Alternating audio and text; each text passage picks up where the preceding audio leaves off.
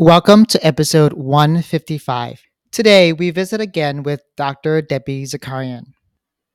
She'll talk about her new book about transforming schools for multilingual learners. This is a wonderful podcast for school leaders, and everyone is a school leader. Welcome to the Teaching Multilingual Learners podcast. This podcast celebrates teachers who answer the calling to serve multilingual students and their families. Your beautiful smile, your beautiful life are waiting for you to shine bright. It's never too early or late to start, to rise up and shine. Your beautiful smile, your beautiful life are waiting for you to shine bright. It's never too early or late to start, to rise up and shine. Every cloud has... I also know that when the best systems are in place, it compounds our work significantly. That's why it's so important for school leaders to know the research around educating multilingual learners. That's the goal with this conversation with Dr. Debbie Zacarian. We'll spotlight her new book on this topic. The first part will be on the movements and shifts in the field around MLs. You'll want to stay tuned to the end of the podcast where Dr. Zacarian will talk about the principles of effective instruction that school leaders can promote in their schools. Now, on to today's podcast. I'm so excited to welcome back Dr. Debbie Zacarian back to the podcast. She's on the podcast now a third time, and this time she's going to be talking about her book called Transforming Schools for English Learners, a comprehensible framework for school leaders. This is the second edition, so you will see all the differences from the first to the second. Dr. Zacarian, welcome to the podcast. Thank you, Tan. Actually, that was the title of the first book. The new book is called Transforming Schools for Multilingual Learners, a comprehensive guide. And, if you want to redo that, you can. But we changed the title. As you know, we're so much more inclusive now. And we're calling what used to be English language learners, now multilingual learners, to really honor students' languages. So I thought I'd say that. Thank you. The field is moving in the right direction in this inclusive way, and thinking about what students can do instead of what students can't. Your book is about working with school leaders or for school leaders or anyone who considers them a leader at school. Can you share a story about working with school leaders that has influenced your practice to this day? Oh gosh, that's a great question. I think back and when we did a podcast on this, when I first started in the field, I was working with a group of unaccompanied minors. And at that time, my school principal really influenced my thinking about how to really do what needs to be done to help students become really members of the school community. And in the high school that I worked in, believe it or not, they required students. I think the school had probably built a pool, an indoor pool, and they wanted to make sure that everyone used the pool. So one of the graduation requirements was that students had to pass a swimming test. And all of the students that I worked with didn't know how to swim. And I remember, and it's a funny story, I remember teaching them how to swim, putting a bathing suit on after school, going in the water with them. And, that act of being in a situation that was so life experience as opposed to academic experience has really influenced my thinking about how to build relationships with students and how important that is, and how important it is to build a whole school, whole child program. And, that sort of serendipitous experience around this singular high school and what it required of its students has had somewhat of an impact on my general thinking about what we should all do when we think of working with students who are new to our country, our school, and so forth.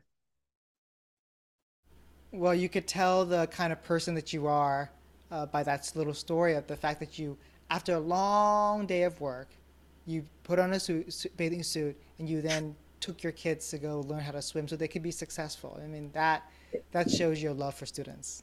Well, I guess you're right. I did love them. I do. And I thought it was so obviously it was really important because they wanted to graduate. And then, a second sort of serendipitous story is they did quite well in school and they went to really prestigious colleges and they did quite well. And I had the good fortune of the support of both my principal and others that I worked with. But it led to my being invited to do consulting in other schools who wanted to experience the same success that our school had. And so that began a lifelong career of consulting across the country, but at the time in neighboring districts, and then it broadened out to my state. And that's what led to working with a number of districts around their policies and practices. And it's something I still do. Well, let's move into the book then. From your consulting work, you have a library of resources behind you, and that's because you've written so many. So let's talk about this one. What's the difference between the first edition and the second one? Oh, another great question. Actually, the first book was written in 2000. I think it was either 2011 or 12, and I might have to look it up to remember. But at the time, it included the most up-to-date research. And if there were two meta analysis that had been done around successful practices for English learners, these very thick meta analyses that were, hundreds of pages. And I drew from that and synopses that others had written and research that I had done in my own work at the university and with these districts around what would be uh, practical practices that you could put in place to create programming that would be successful. So the book included the research and the principles. It provided a synopsis of the key historic events and a lot of the legal cases that we should be using or drawing from.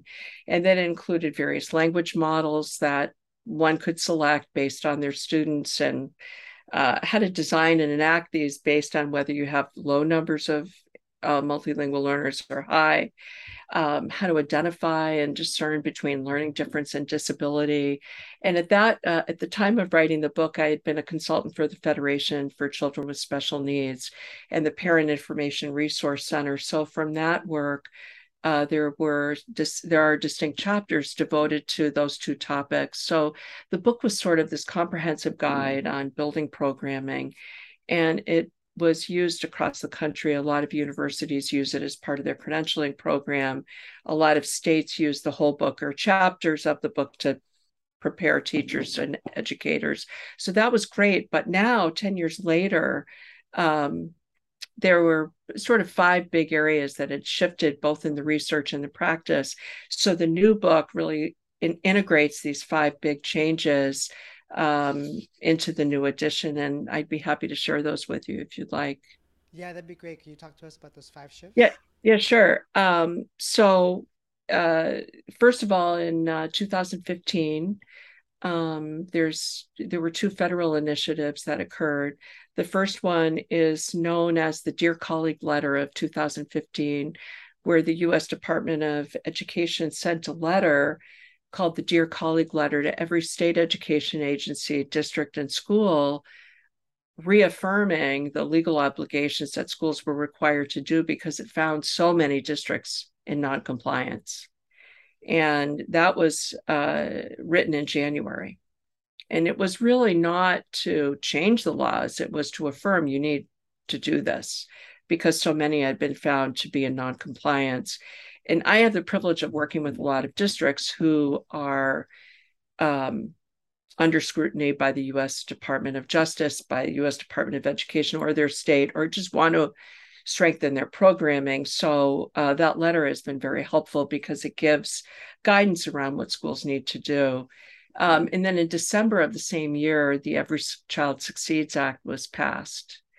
And those two initiatives have really strengthened the laws and guidelines around what we should be doing or what we need to do. So that's one big change of these new federal initiatives. And then the second is our depth of knowledge around the urgency for using a strength-based approach has really developed. So in the past 10 years, there's been tremendous research in a number of fields like education, psychology, psychiatry, and social work about the importance and the urgency for using strength-based approach and culturally sustaining approaches. So the book covers the research around those concepts and what that should look like in practice. And then thirdly, we've become far more aware of the high and epic volume of students experiencing adversity and what that means, and especially in light of the COVID-19 pandemic, which is a whole other fourth thing. But just in terms of kids living with adversity, the original ACEs study that was done in 2011 has been affirmed, and much more is known about just this high epic volume of half of the nation's students are experiencing this. But when it comes to English learners, they're experiencing it at a higher level. Just think of undocumented minors or children of undocumented families, and the high volume of multilingual learners that live in constant fear of deportation, as well as the high volume of students living in, deep poverty and so forth. So that's a third very important element that's infused throughout the book. The pandemic that we've recently experienced and are experiencing, the high level of racial, social, and health issues that we are more aware of, and the natural disasters that have occurred in our country and elsewhere. The concepts around what should programming look like are based on this student population and based on our experience are also included in the new edition. And then lastly, we've really looked much more closely in the research about how important it is to enhance student, family, school, and community partnerships. So that's a big part of this new edition as well. So those 5 changes or new elements are infused in the new edition. Um, I want to circle back to the Dear Colleague letter. It's just the fact that the government said, listen, colleagues, we need to provide more equitable education for multilingual learners. Like we cannot lower our standards for them because it's inequitable. And now they're saying, reminder, it's really illegal as well. Like we have a mandate, not just by the federal government, but we have like a moral obligation to make sure that every student is successful. And so I'm happy that the government wrote that. I'm happy that you also included all these 5 shifts, in particular the strengths-based approach to teaching, thinking about students in adversity, and of course, partnering with families. So let's move to. Yeah, Go ahead. yeah. That when you bring up the 2015 Dear Colleague letter, a hefty part of that letter is about working with families and what families are required, just like any family should be making an informed decision about their child. So it's about informing families, having families be part of their child's education and so forth, and what that means. So it was really an important letter to send, especially because so many schools are really need to think more deeply about the ways they go about involving families. Well, that's going to be your chapter 6. So we will get through that. Let's look at some of the chapters very briefly. Chapter 1, you talked about starting with our students and ourselves. Can you talk about what you mean by that? Yeah, it's really, really helpful to learn about our students and who they are, and to also think about who we are as educators. And the chapter is really devoted to that of who are multilingual learners, what's their experience, what does the research say, what kinds of things are important for us to think about. So it starts with these, it actually starts with every chapter starts with an example to sort of get us focused on the ideals behind the chapter. And that chapter begins with 3 students, so I'll highlight 2 of them. One is Ernesto, and the other is Manuel. And I'll begin with Manuel. They're both of them speak Spanish, and they're both starting at this same middle school. And so I introduced their principal, and he's the one that's going to be involved in figuring out what do these two students need. So Manuel, I explained, moved to the United States from El Salvador, where he had worked for his uncle on his uncle's bus, and he was a ticket collector and money exchanger. So he has been doing that for a number of years. He hasn't had the privilege of going to school. So he comes to the United States and he starts this new school, and he's enrolled by a distant family member. And the principal thinks about, well, what should I do? So the principal knows to have an assessment done. So he assesses Manuel's level of English, and he sees that he's a beginner. So he figures, I'll put him in our program, which consists of 45 minutes a day of English as a second language.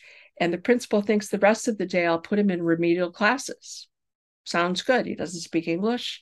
Let's put him in these classes and he'll get the help he needs. So he does that. And then Ernesto comes to the same school from Mexico. And unlike Manuel, he's gone to a private school in Mexico where he's had an excellent education. He's gone year after year, and he was voted most promising mathematician. So there's these two students. And the principal has Manuel tested, sees that he also hasn't had any exposure to English, puts him in the same class as Manuel, and thinks, well, he doesn't speak English, so he should be in these remedial classes as well. And he believes that this is in the best interest of the kids, and the kids start in this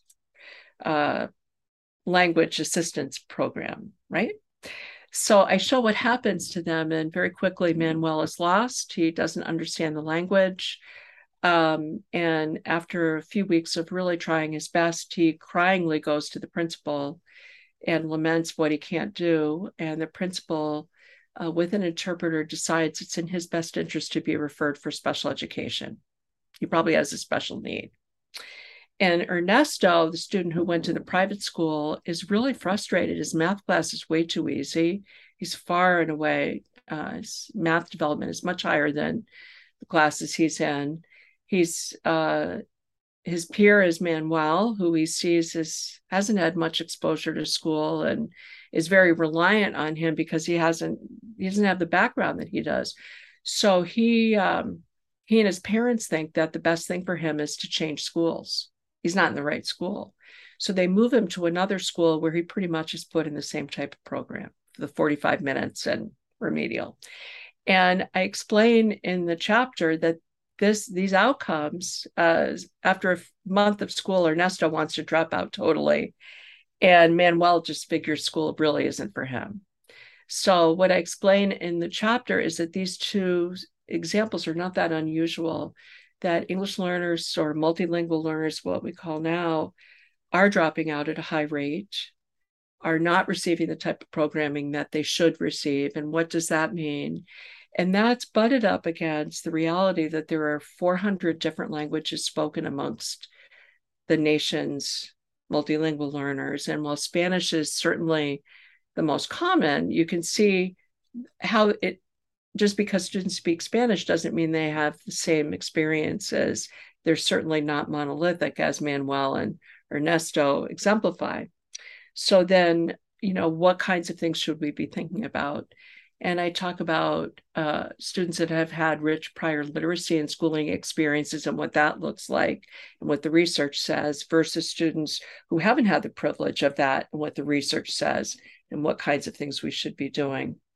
And I also look at not just students with rich literacy backgrounds, but also these concepts of students experiencing adversity, the COVID-19 pandemic, and all that we've experienced, and highlight some of the research findings around that. And then I talk about, well, who are teachers and who are leaders and who are we?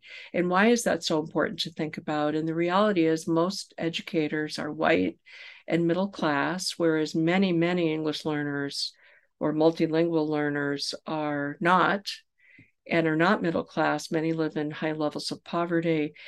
And the other dilemma is most educators, regardless what role we're in, we've not been trained in this field. So what does that mean? And what kinds of things should we be thinking about? And that's pretty much what the first chapter introduces. I mean, it breaks my heart thinking about Manuel and Ernesto because you're right, there are so many Manuels and Ernesto. And really, this book is for teachers and leaders to help them make sure that students who are our Manuels and our Ernestos in our different districts are served at the highest level because uh, it's quite a tragedy what happens to them. What the principal did, he did because he thought it truly was in the best interest of the students. And I've worked with many, many principals, and I have yet to find any really that don't care about kids. It's like I think we tend to blame someone, and Ernesto and Manuel are sort of composites of what I've experienced. And for the most part, people don't do it because they just want to throw kids in a situation that's going to have a bad outcome. It's really because we might have limited understanding of what really would serve students well. It's like that Dr. Maya Angelou quote where she said, do the best until you know better. And when you know better, do better. Exactly. It's like we teach the way we're taught and we make decisions based upon what we think is best. But now that with your book, when we know better, we can do much better. Let's continue to chapter 2. You talked about integrating regulations and principles. What are those regulations and principles you were referring to? Oh gosh. Well, I can break it down into three. The chapter introduces three big ideas. The first is what are the key historic events that led to the laws and regulations? What are the key principles of second language acquisition or third, fourth language acquisition if it's really multilingual learners or more? What are those principles we should think about? And then what are the various models of language assistance? So the chapter is broken up into those three sections of answering those questions. And each provides, pretty strong depth of information around what are the laws, what were the events leading to them, what are the key principles, and what are the models, so that as you as an educator or hopefully a team of educators are making those important decisions, you have a good idea of what these models are and what the basis behind them is. Would you talk to us about some of the models and what they offer? Yeah, sure. There's three types of models, and what's helpful is knowing the laws briefly. Um, there are many, many famous laws. A lot of them came about as Supreme Court decisions or U.S. State court decisions. The most known is Loud versus Nichols, which took place in San Francisco and ruled under federal law that students must be given some type of language support until they're able to do ordinary classroom work in English. So it's a big law, big cited law. And the other one that's the most cited is the Castaneda versus Picard, which took place in Texas at the Raymondville district, where the principal, or where the district, should I say, was brought to court by a father of two kids who said that the district wasn't treating their kids equitably. And though they lost in the U.S. district court or U.S. state court, they won in the U.S. Court of Appeals. And what's required under that law is that whatever we do must be proven to be, sound, based on sound research, properly resourced with educators and materials, so that you're using a model that's proven to be successful, you're resourcing it well, and then you have to show that what you do works or you make changes. So the three most common models based on that are bilingual models that are sustain, or are immersion models where the goal is that students will become fluent in English and a target language or a dual language. So they're often referred to as dual or two-way models. And those have been widely researched, and they're gaining a lot of popularity because they've been found to be so successful. and probably two of the most known scholars in the research on them is Virginia Collier and Wayne Thomas. And they've done these long-term, large-scale research on these models and have found that students do extraordinarily well. And they use that adverb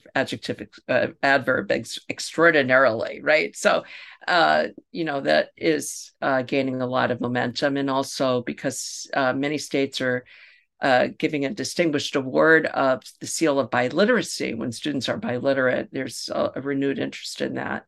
So that's one model, although within it are various iterations. So some schools may do a 90-10 model where 90% of their day is spent in one language, 10% in another, and then it reduces as kids become more proficient. Although the most common usage of it is a 50-50 model where half of the day is in one and half in the other. A second model is transitional bilingual models where students start learning in their home language or primary language until they learn English, and then they transition fully to English. And then the third model is using English solely to learn English. So those are the three umbrella models. So there may be a sheltered, some people will use, I'm using a sheltered model of instruction.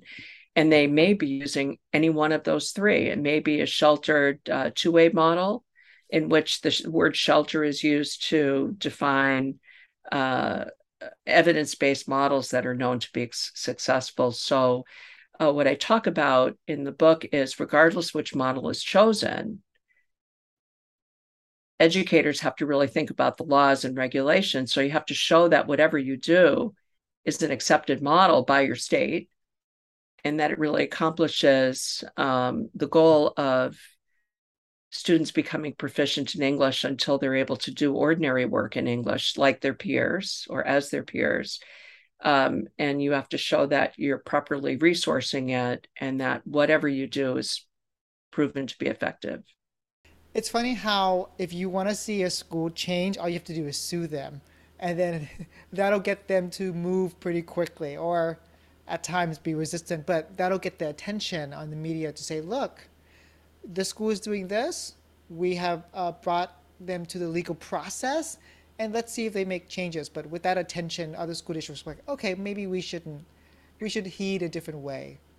Yeah, and you make a great point. In some schools, which are big schools, let's say there's a big urban district that's found to be in noncompliance, the U.S. Department of Education and U.S. Department of Justice may say, why has the state education agency who oversees this big city or even smaller district, why haven't they helped remediate this? So who I've often worked with are both entities because it may well be that the district itself isn't doing the right thing, but may not know what that means and what that should look like. So it sometimes involves both agencies that are supposed to be involved in really making sure that kids get what they are required to get. Looking at the three models, the bilingual model, transitional bilingualism, and English to learn English, I think it's I grew up in a time where it's just ESL, where you learn English to learn English, and I felt like now looking back, now currently there are so many Vietnamese, not many, but there are Vietnamese bilingual programs out there, and I'm like, I would be a different person if I was able to keep and maintain and sustain my Vietnamese. Uh, but I'm happy that there are programs now and that the research is really saying like this is the best model of instruction for students. It's equitable, but it based upon research where it says students can learn another language while they grow their original language, their one of their original languages, and both languages can grow as well, and they can be successful in both. Yeah, you raise a great point. And, what your experience speaks to the heart of it is you came to school with this tremendous linguistic asset that wasn't tapped into. And so, there are so many issues related to it around how to really amplify your wonderful identity as a person, as your cultural identity, your language identity, all of those rich experiences that you've had, may be defined as you speak this language, but truly dual language programs really amplify students for who they are and what they bring, and who their families are and what they bring. But the reality is that there are many, many schools that don't have the numbers, literally, of Vietnamese or other language speakers to start programs like that. And what I talk about is in the absence of that, and there are certainly many, many schools who represent this. So they may have a lot of Spanish speakers, but they also have speakers of other languages. So what do? Right? So part of it has to think, well, how might I employ a student's home language? What might that look like? And I talk about various models where thinking about how to make sure that we're either hiring or utilizing the benefits of another person who speaks that student's home language. That's very important to think about. And I provide a lot of examples for that. The other is when parents indicate that they aren't able to understand or comprehend information in English, schools are obligated to provide translators who are fluent in their language. And that's a very important legal obligation.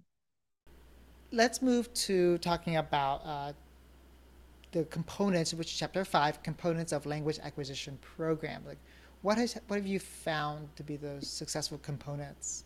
Oh, okay. That's another one of your great questions. So that chapter really looks at what constitutes high quality lessons. What would that look like? So regardless what type of program a student is placed in, whether it's a two-way or dual language or transitional or English to learn English, um, really what kinds of things should we be thinking about to make sure that lessons are effective? And so in that chapter, I provide 9 principles around what types of elements should we make sure that we use to provide high quality lessons. And that's what the chapter looks at. And I'm happy to sort of highlight the 9 if you'd like. Yeah.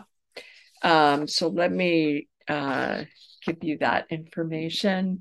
And really, it's based on a lot of research around what helps students be successful in school, particularly, obviously, multilingual learners. What would constitute high quality, effective lessons in which students have the opportunity to flourish, right, in school? So it's grounded in the research. And the first principle is build positive relationships with students. That, what we've learned in the past 10 years is just how important it is to have solid, strong relationships with our students.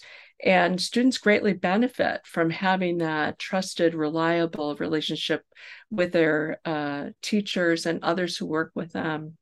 And it's amplified when, and I talk about this in the chapter and give practical suggestions, when we're curious about our students and we really want to know their prior experiences, when we have unconditional regard for them, and when we take time to learn about their interests, their hopes, their dreams, their concerns, and more, so that we can infuse those into the lessons we teach. So that first principle is an important one, and one that is obviously a first one is building relationships with kids. And in that chapter, I provide protocols for what kinds of questions would be helpful to ask to build those relationships.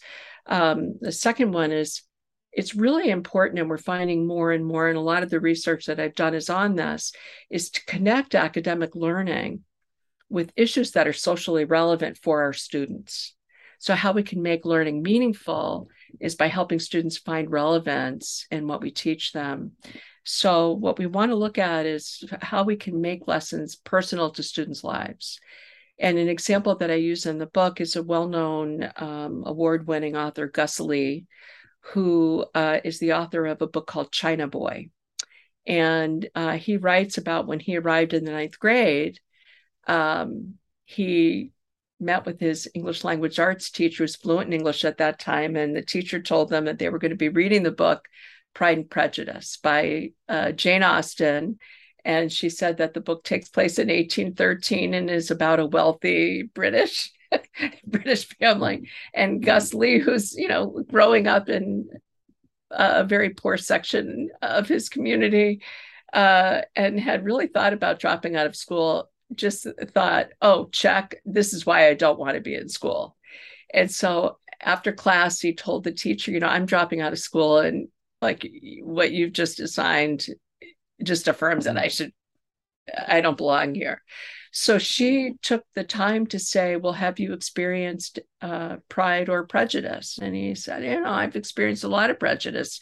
And he tells her what he's experienced, and she pretty much builds a relationship with him, tells him how much he's needed in class and how much his prior experiences are really important, and that she's going to infuse that into the lesson. So she found a way to use the content, connect the content to issues that were socially relevant to Gus Lee. And that's what I talk about in the book. And it really prevented him from dropping out of school. And he credits her for keeping him in.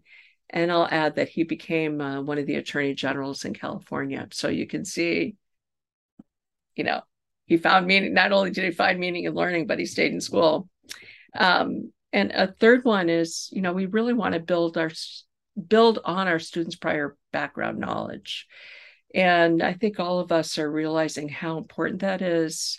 So just as Gus Lee's teacher connected the book to his prior experience, we need to do that in all that we do, not just their prior academic, but their prior social, cultural, language, all of the wonderful backgrounds of students we want to build with. Fourth principle is use cooperative learning. And that's where the heart of most of my research is on the importance of cooperative learning, especially in heterogeneous classrooms, and what that should look like. And as much as we all know that cooperative learning is important, it is not easy. And I talk about some of the complexities in the chapter and how to remedy those. So that's a fourth principle. And then, how to go about making sure that we do it. And just as a first tip, it's very important to start with a paired and then go to group. And paired experiences are great because they give multilingual learners the small opportunity to work with one person and really experience and explore language, which is great, and ideas. And then, of course, a fifth principle is that anything we do has to be tied to the student's current level of proficiency, regardless what language we're teaching. So if it's in a dual language, we want to target instruction to their level of language development in whatever the language is. A sixth one is that we really want to plan homework and any assessments we use for and with multilingual learners by factoring in their current level of proficiency. So we don't want to send students home to do homework in a way that's novel and something they haven't experienced. We really want to capture the assessments that we use and involve students in the assessment process as well. So that's explained. The seventh one is we want to help students see learning by offering them the overarching objective and the day's language and content objectives. So that there's been a lot of research on the importance of helping kids see what they're going to learn visually. So by posting those on the board, and I give lots of examples. The eighth of the ninth is that we should target vocabulary instruction so that it's helping. I call it TWIPs, but we want to target vocabulary instruction so that we help students see the terms, words, idioms, and phrases that they need to know to be able to learn the content that we're teaching. And then lastly, there's been a lot of research done on how learning involves thinking explicitly about thinking as learners. So what do we need to do to think as learners, and how helpful it is to have visuals that accompany how we want students to remember, to analyze, compare, so on and so forth. So that's the ninth and last principle. So all of these nine are really part of whatever model we choose. It should include those nine principles.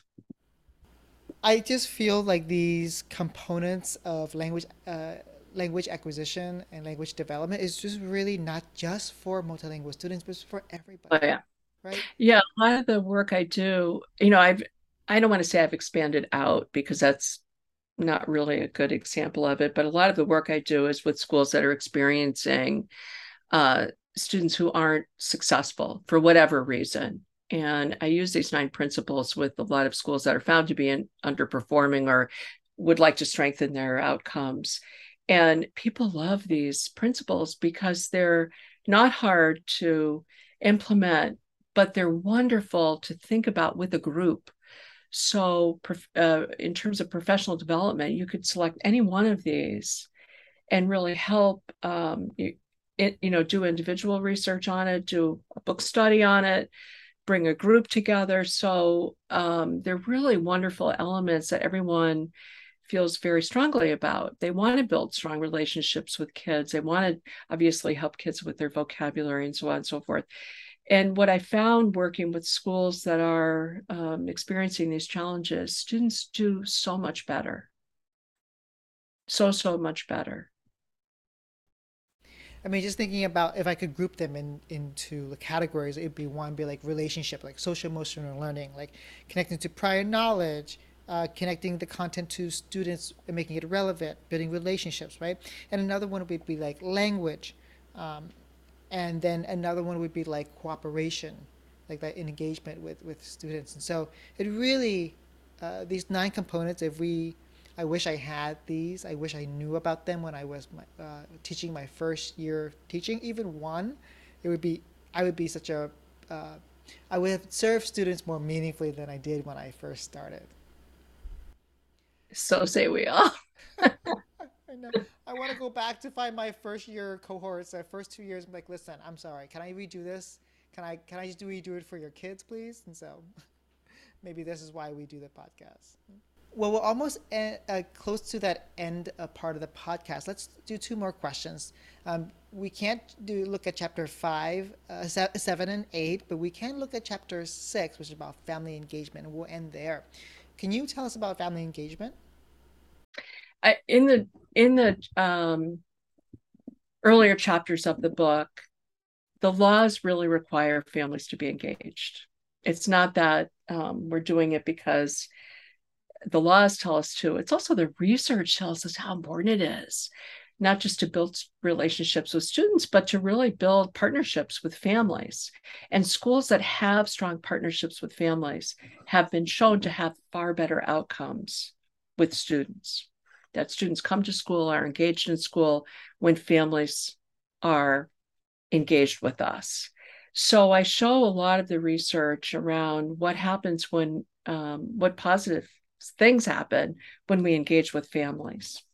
And in the chapter that you're referring to, it's not just the research, but I provide a lot of wonderful examples of districts across the country and what they're doing. And I just find it so fascinating to have the privilege of interviewing and meeting with educators from different parts of our country to see what they're doing and bring that concept of working closely with families. And I think all of us feel that we want to do it, but we may not know how to do it. So the chapter provides a lot of information around what types of questions to ask initially of families so that we start off by building relationships with them. And then what types of activities we can do with families to really help them be partners with us. And one of the federal requirements are that we have working groups that really help us build our language assistance models. And who better to ask than families, right? So, in the chapter, I provide some examples of what schools are doing to build those strong partnerships with families. And it's really wonderful to read, for me at least, to learn about and see what other schools are doing to kind of give me an idea of what might work in my particular context, or in my case with districts I'm consulting with. So, I've had the privilege of meeting with people from all over the country, and hearing what they do is always wonderful to share with others. And you actually have a lot of those stories in your previous book called Beyond Crisis with Yep. Dr. Margot Gottlieb and Dr. Margarita Calderon. And so you've really shared how like we can go beyond the crisis when we partner at the community level, at the classroom level, and at the school level. And so those stories are all very. Yeah, in that book, we highlighted amazing educators from various parts of the country. In this book, I had the privilege of interviewing people from different school districts and what they did. And I interviewed, or I include a student who is at Brockton High School in Massachusetts, and show how families get involved by involving students. And what I talk about in the book is how important it is to really look at a school's mission and vision for achieving their mission. And Brockton is a great example because part of their mission is to empower students. And part of that empowerment is empowering families so that they can help their students be empowered. And the example I use is of this wonderful student, Montserrat, who attended the dual language program in the Brockton schools, the Juntos program at the Mathers Elementary School. And then she went to a heritage program. And so at the dual language program, they have these meetings with families every year to recruit new families to enroll their students in the dual language program. And they invite students like Montserrat to come and share their experience with them. So you can see the district's vision is empowerment. This program invites prior students to come and talk about why they liked the dual language program. And Montserrat was one of the speakers, and she spoke in Spanish and translated her speech into English. And I use her speech in the book. And then, there's another district, Prince George County in Maryland, who I highlight, and Dr. Jennifer Love is the supervisor of language access. And she talks about how since the 1990s, the school has really been involved in beefing up language interpretation so families have access. And of course, since the 90s, lots of technological advances have been made. And so now they use e-blasts and all kinds of videos and various strategies to make sure that families are involved, which is great. And I profile Becky Core, who's a team lead in the Douglas County schools in Colorado. And her school district covers a wide swath of geographic locations. And the work that they do to have family liaisons work and meet with families, they have coffee chats, and they do all kinds of wonderful things that I highlight in the book that any school district can use. And what Jennifer Love does, we can all learn from. So the ideal behind that chapter is how do we really team with families and help them become empowered so that they can help us connect with their child and help their child be successful in school. If we really are looking for an asset-based approach to instruction, one of the criteria would be how integrated and how collaborative we are with our parents, right? Because they have assets that they can bring to the school. Let's end with this closing question that I always ask, but I only ask it for the most prolific, the most contributory authors, experts in the field. You've been doing this for decades, and you can see the books behind you. Um, Oprah has a thing on her column. She said, "This I know for sure. After years of working in this field, contributing and being a light for us, what do you know for sure about working with multilingual students?" I know for sure that we can't do it alone, that we can't work in a silo, that we are far better off when we work in partnership with others. What a wonderful way to end, because you are helping us not work in silos, but work together. And you are part of the team that's helping us work better together for multilingual students. So Dr. Debbie Zacarian, thank you so much. Thank you. It was a pleasure. Before we recap this episode, I have a favor and an invitation. My favor is to ask you to please review this podcast if you found it valuable so that teachers like you become inspired and informed in their advocacy work. My invitation is for you to enroll in my scaffolding learning or teacher collaboration courses. I've taken the principles that I've learned from experts in the field. I've applied them to my classes. I kept the things that worked and am sharing all of them in these courses. I hope you consider enrolling. Now, onto our recap. Whatever the program model that your school district adopts, remember to include these 9 principles of highly effective instruction for MLs. 1. Build relationships. 2. Make learning relevant to students. 3. Build on students' prior knowledge. 4. Incorporate cooperative learning. 5. Teach at students' level of proficiency. 6. Plan homework and assignments at students' level of proficiency. 7. Plan specific content and language objectives for each lesson. 8. Teach vocabulary. She has something called TWIPS, which stands for terms, idioms, words, and phrases that will help students be successful in their classes. And finally, 9. Teach students to think metacognitively so that they can transfer these skills into different settings independently. And this is how we transform our schools. Thank you for listening. I'll see you soon. Be safe and be rooted in peace. It's your turn to play traffic light teaching. Tweet at me either your red, yellow, or green light from this particular episode.